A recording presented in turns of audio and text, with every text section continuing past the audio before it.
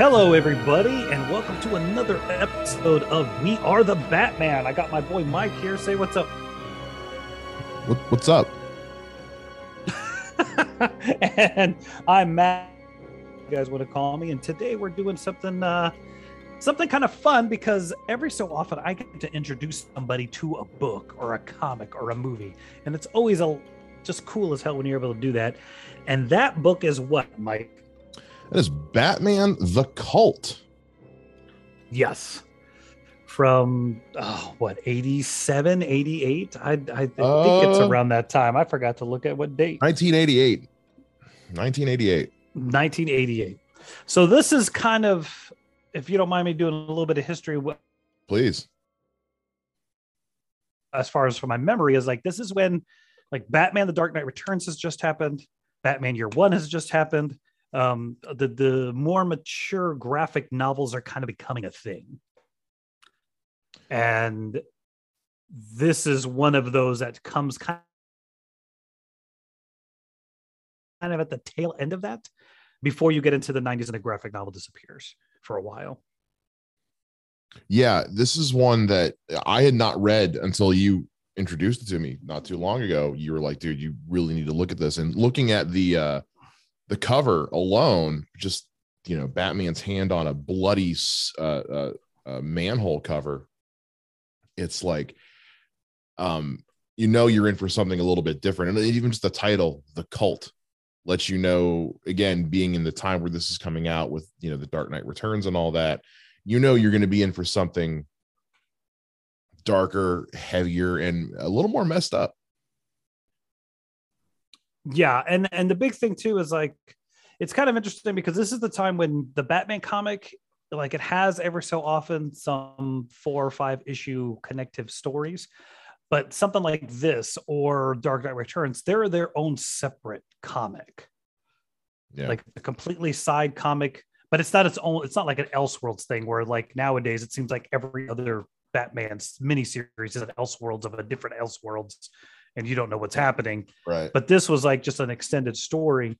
But like year 1, year 2, year 3, they're just part of the actual physical Batman comic series. So there's, because of that, they're what's called a prestige comic. So they get a little adult. And this one definitely, I mean, it's a little kind of bland as far as that pushing that envelope nowadays. But in 88, you did not have a religious cult leader as a villain in a comic. You didn't have, people being murdered viciously, I might add, in a comic. So that was something that definitely surprised me about this book. But I was also, similar to you, like attracted by the covers. Well, also in this time, you didn't have your hero falling quite like Batman does in this. I mean, Batman, has a fall from grace for a period where, he's brainwashed. He is taken in by this cult and he is trying to find his way out of it. But yeah, around this time, and we talked briefly in another episode about the things that Denny O'Neil and Neil Adams were bringing to comics and having them be taken a bit more seriously. And this is definitely a product of that idea of touching on darker, more adult, more sensitivity testing themes in your comic books as much as you could. Well, and it's also even creepier in my opinion of like, this is before David Koresh, but there still had been a lot of cults out there. So, I feel like we should probably get a little bit into what the story is actually about so that I can kind of explain this. Is that you have this cult leader who essentially sets himself up as a homeless shelter. And through that homeless shelter, makes himself the leader of the homeless. So this down and trodden group of people that every city has, he suddenly builds into an army. And he does it under the radar because it just looks like any soup kitchen or homeless shelter. So you just have this moment of like, once you get that kind of group of people together and you get them all thinking the same, and whether it's through drugs or just through their own insecurities about life or PTSD or whatever it is, suddenly you have an army that is easily has nothing to lose because they feel like they're nothing, and he can just manipulate them any way he wants. And that idea that they have nothing to lose is what does it. That's how you get so many people in this state on this side, is because it's a group of people that have been on the wrong side of things. They've felt the boot heel of the world a few too many times. And on top of having nothing to lose, they also feel like they have everything to gain. And so yes, it makes all the sense in the world that they would fall privy to, which, by the way, we're talking about Deacon Blackfire, who is the leader of this cult. Anybody who hasn't read this might know his character from the Batman Arkham Knight video game, in a very short piece, side mission piece that is an absolute waste of time and does no justice to this character whatsoever. There was potential there, but they completely squandered it. But that being said, it's Deacon Blackfire, and you completely understand how he's able to just prey on this hopelessness and provide. When you offer hope to those that have none, you're going to have them hook, line, and sinker. Well, and I would even dare say that the premise of this book would make its own amazing Arkham game kind of style. I mean, I don't know if you'd call it Arkham the Cult or whatever, but I mean, just having the navigating of all of these things, I think would be amazing in a game format. But I digress. We're talking about the comic. Right. Well, and I think it's worth mentioning too that part of this storyline is also what acted as an inspiration to Christopher Nolan's The Dark Knight Rises. You can draw very distinct parallels between what happens with Bane and his team of the League of Shadows taking over Gotham the way they do. The whole "we're giving Gotham back to you, the people" kind of thing. With Batman being AWOL for another time. I mean, there's a absolute direct correlation there. Maybe it was a happy accident. Maybe that was actually part of what Christopher Nolan took as inspiration. Either way, you can definitely draw the parallels there. Yeah, because I mean, it is also that weird, like, the place no one's going to go.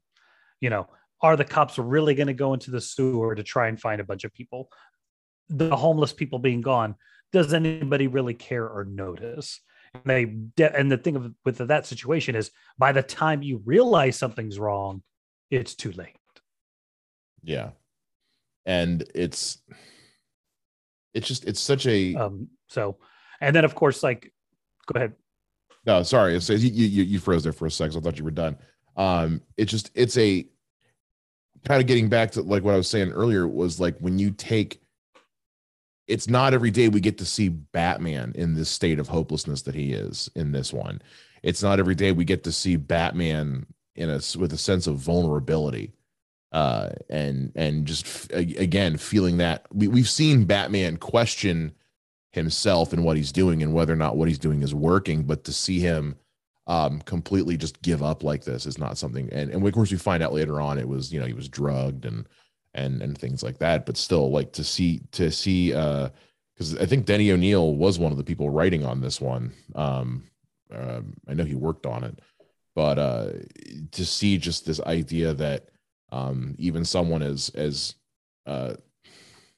grounded and what's the word I'm looking for, just kind of who usually has his bearings about him, like Batman, could fall like this.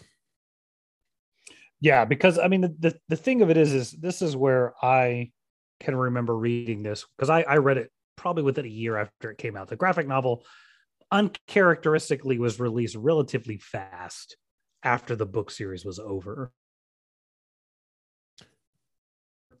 And the big thing what shocked me is, it's one thing to gather homeless people, but the fact that you are able to get somebody as powerful or as able as Batman on your team, now there's, like, I would say there's no stopping you, but you've got the ultimate fighter, the ultimate weapon in your cult.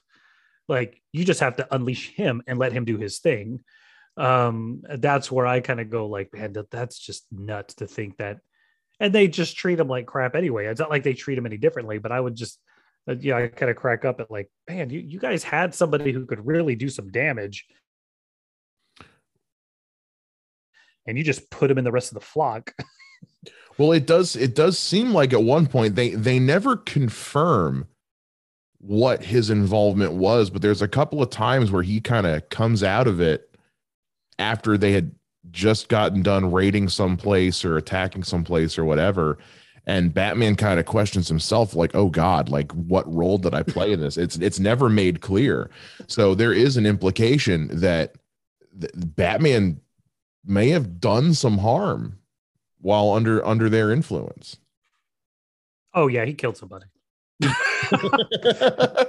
There's one of the moments where you're just like, no, he killed that guy.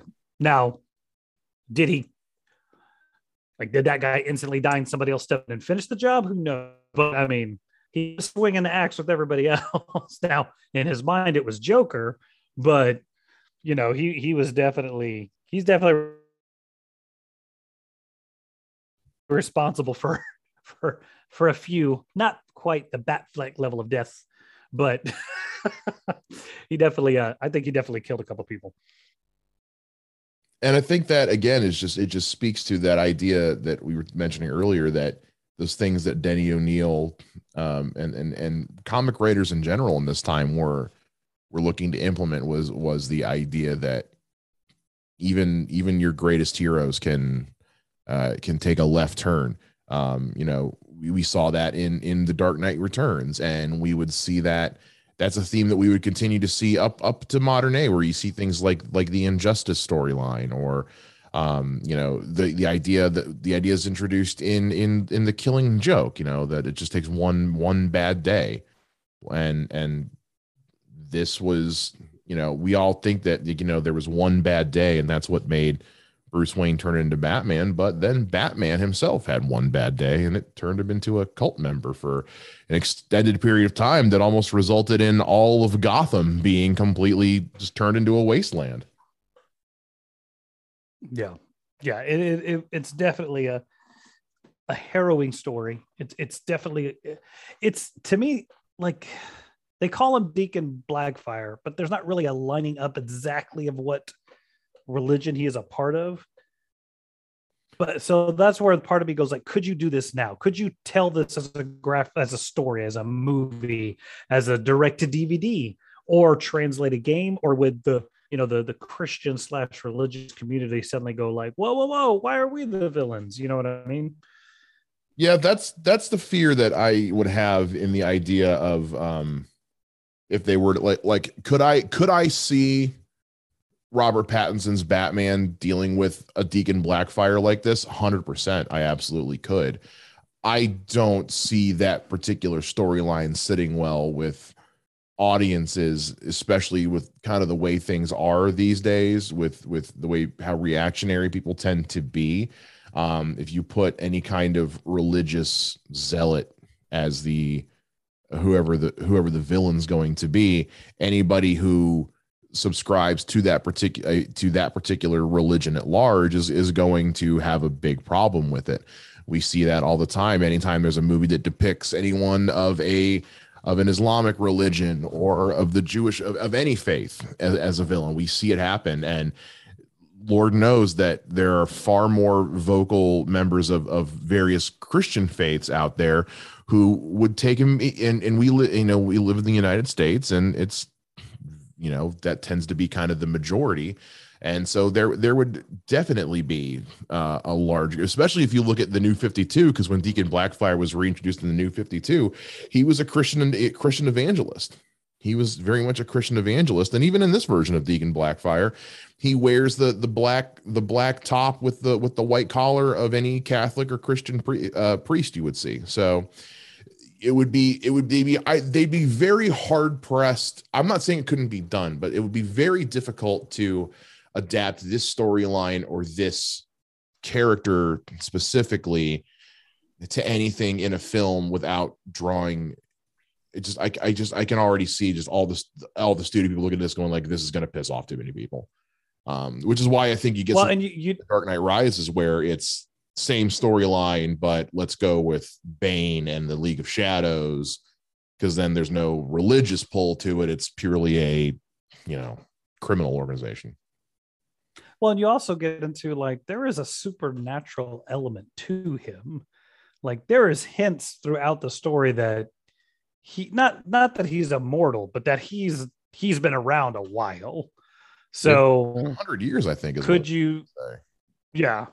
So could you play with the idea that this is just his current, method of trying to take over Gotham more so than he's actually a priest doing this thing? And would that maybe allow you to skirt, quote unquote persecution from the religious community because it's not technically just some evil priest?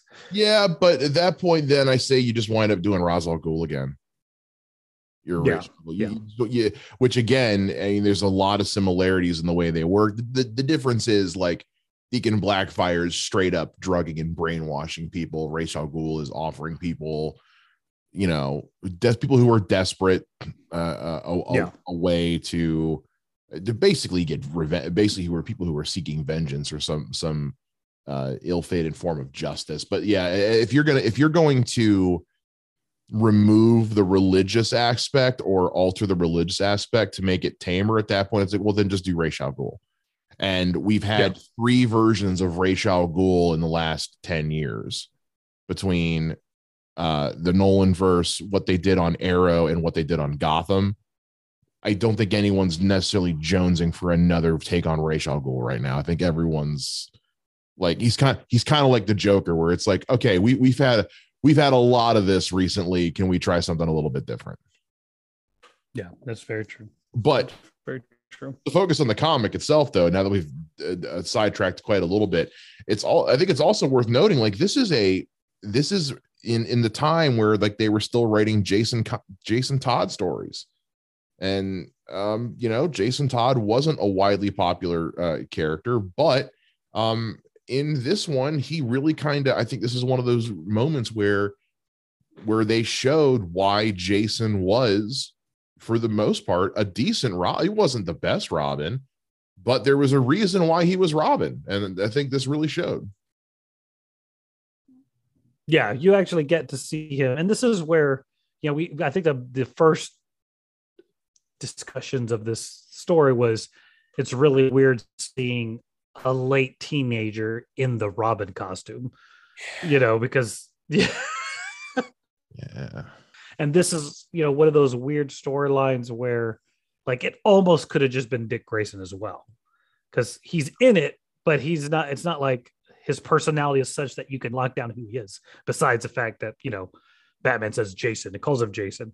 Yeah. But no, he's the one who actually saves Batman. He goes and finds him and pulls him out and gets him out of the situation. I mean, I think Batman's already getting away by the time he finds him, but yeah, he's the one who's, trying to save him. So I think this is that weird thing of like Robin starts not being just the little kid sidekick who is the damsel in distress. Like Batman has to help him a couple times, but it's not out of like, oh, you're just a little kid and that's your story arc.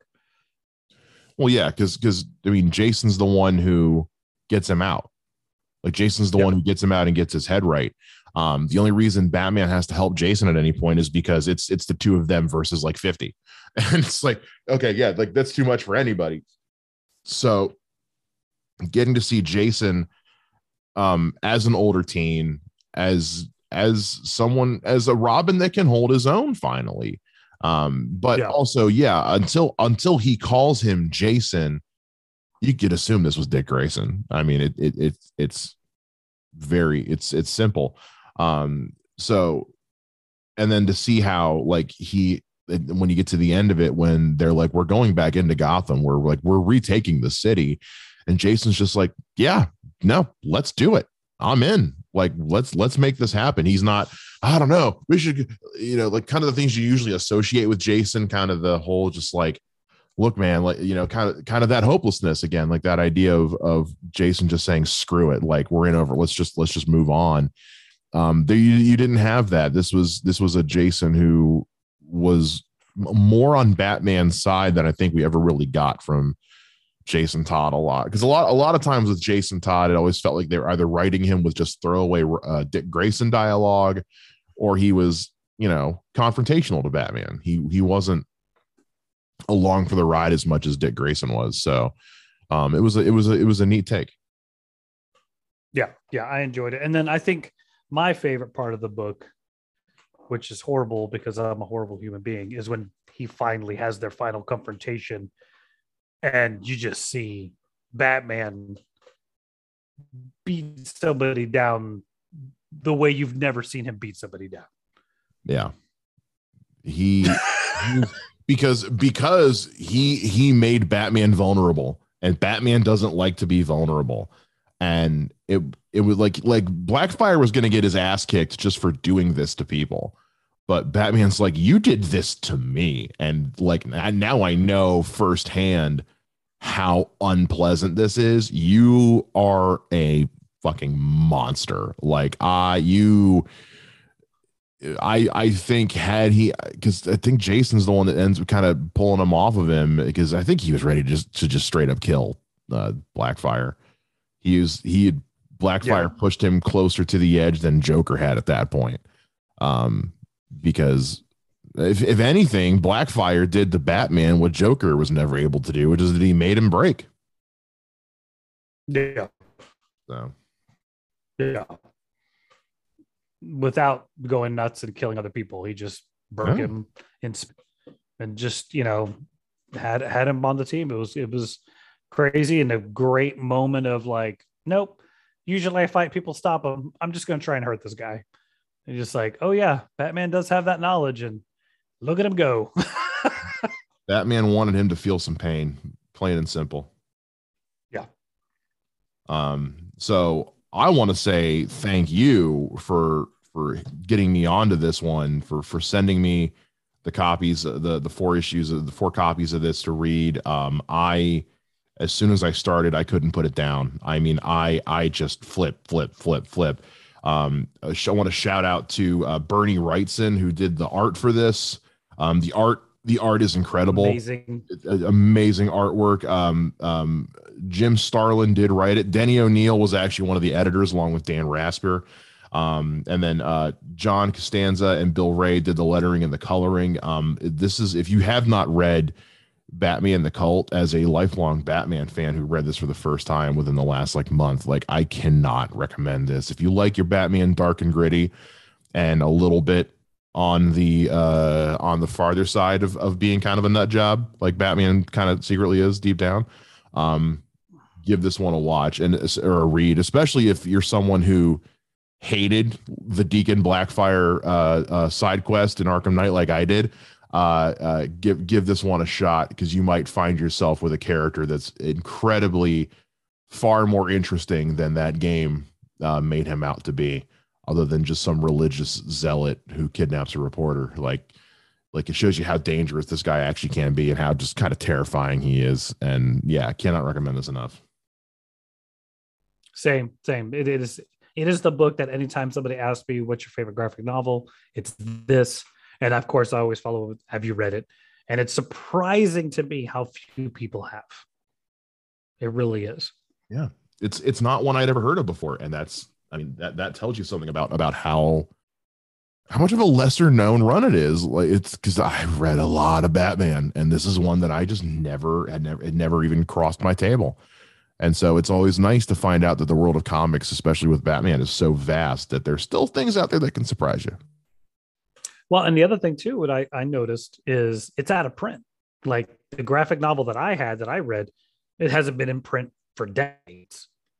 It's like they made that original print run and they've never done it again. I couldn't find a graphic novel to send you for less than $60. It was insane. It was cheaper for me to buy the comics issues and send them to you than it was to try and find the graphic novel. I wonder if because we mentioned how this probably wouldn't get a lot of love from people because of the whole religious thing. I wonder if that was a part of it, like the decision to not keep it in print. Like, I wonder if like maybe there was just like enough pushback that they were kind of like, okay, fine, like we'll just and maybe that applied to sales. I don't have any information on like how it sold, but like I wonder if that was a factor as well. I don't know, or it's just been like it's one of those storylines. It's just some of these, especially the older ones of that time frame. Like, look, how many people have actually read Arkham Asylum? You know, True. How many people have? They know the games, but not a lot of people have not read that graphic novel either. There's a lot of those older graphic novels that just have kind of been lost to the sands of time and under the weight of stuff like Batman, The Dark Knight Returns, or Batman Year One, where these things are so great and people just forget about these other stuff. Yeah, because I'm looking online right now. You can get it digitally, but in print, it only lists Barnes and Noble, and then when you click the link to go there, it doesn't have any results. So it's, I mean, yeah, and then like you said, you can find You can find a paperback on Amazon for, let's see, $80, or a hardcover one used starting at $741, which, look, man, I liked reading this, but not $800 worth. So that's ridiculous on a whole lot of levels. But if you get the chance to check out, if you find a way to, I guess, digitally, or if you want to spend $800, get yourself a copy of Batman the Cult, or order the individual issue, whatever you got to do. Cannot recommend this one enough. So thank you again, Matt, for getting me onto this one, so that we could talk about it on here, because this was a great read. I'm glad I could open the door to stuff like this. You're going to get more recommendations. May not be Batman, but we're going to have some fun. Have you read Arkham Asylum? It's been a while, but yeah, I've read it. I think I read it after I played the game Arkham Asylum, because I think I was looking online to see if it was based on a comic run or not, and it wasn't. But yeah, I've read Arkham Asylum. It's great. It's fantastic. Yeah, it's so good. Did you ever read the Last Arkham? I don't think I read the Last Arkham. I read a lot of comics, man. That's the first 6 issues of the what the heck was that? Shadow of the Batman was the series that it was the first 6 issues of Shadow of the Batman, and it's about Batman getting, like, actually he kills a cop, and they take him to Arkham Asylum and start like trying to, the current guy who's the head of Arkham Asylum starts trying to like diagnose him and put him through the paces and try to figure out, like, get into his head and really put him through all that. And then you find out later that he's actually there to find out what's going on inside Arkham. I feel like Batman the Animated Series did an episode loosely based on that. That sounds familiar. Yes. Yeah. Okay. Because this one was Mr. Zsasz is the main villain. Okay. So see, I feel like in the animated one was where, like, I think it was all a thing from Scarecrow. Yeah. I'm looking at it right now. Yeah, Dreams in Darkness. It says notes loosely based on Batman: The Last Arkham and of Batman: Shadow of the Bat 1 through 4. Okay, yeah, so cool. Gotcha. All right, look at that. Look at that. Look at us learning and connecting things. You got more homework, bro. Well, I'm gonna go do my homework. Matt's gonna go do, I don't know, assign me more homework, and we want to know what you guys think. Have you read Batman the Cult? Is it one that you would want to check out? And if you do check it out, let us know what you think. Hit us up on Twitter, or you can follow me on Twitter at Mr. Mike Shea. And me at Mr. J Ninja. So go read some comics, go enjoy some Batman stuff, and we'll see you guys here again at some point. Same bat time, same bat podcast channel. That is correct. All right, we'll see you guys later. Bye.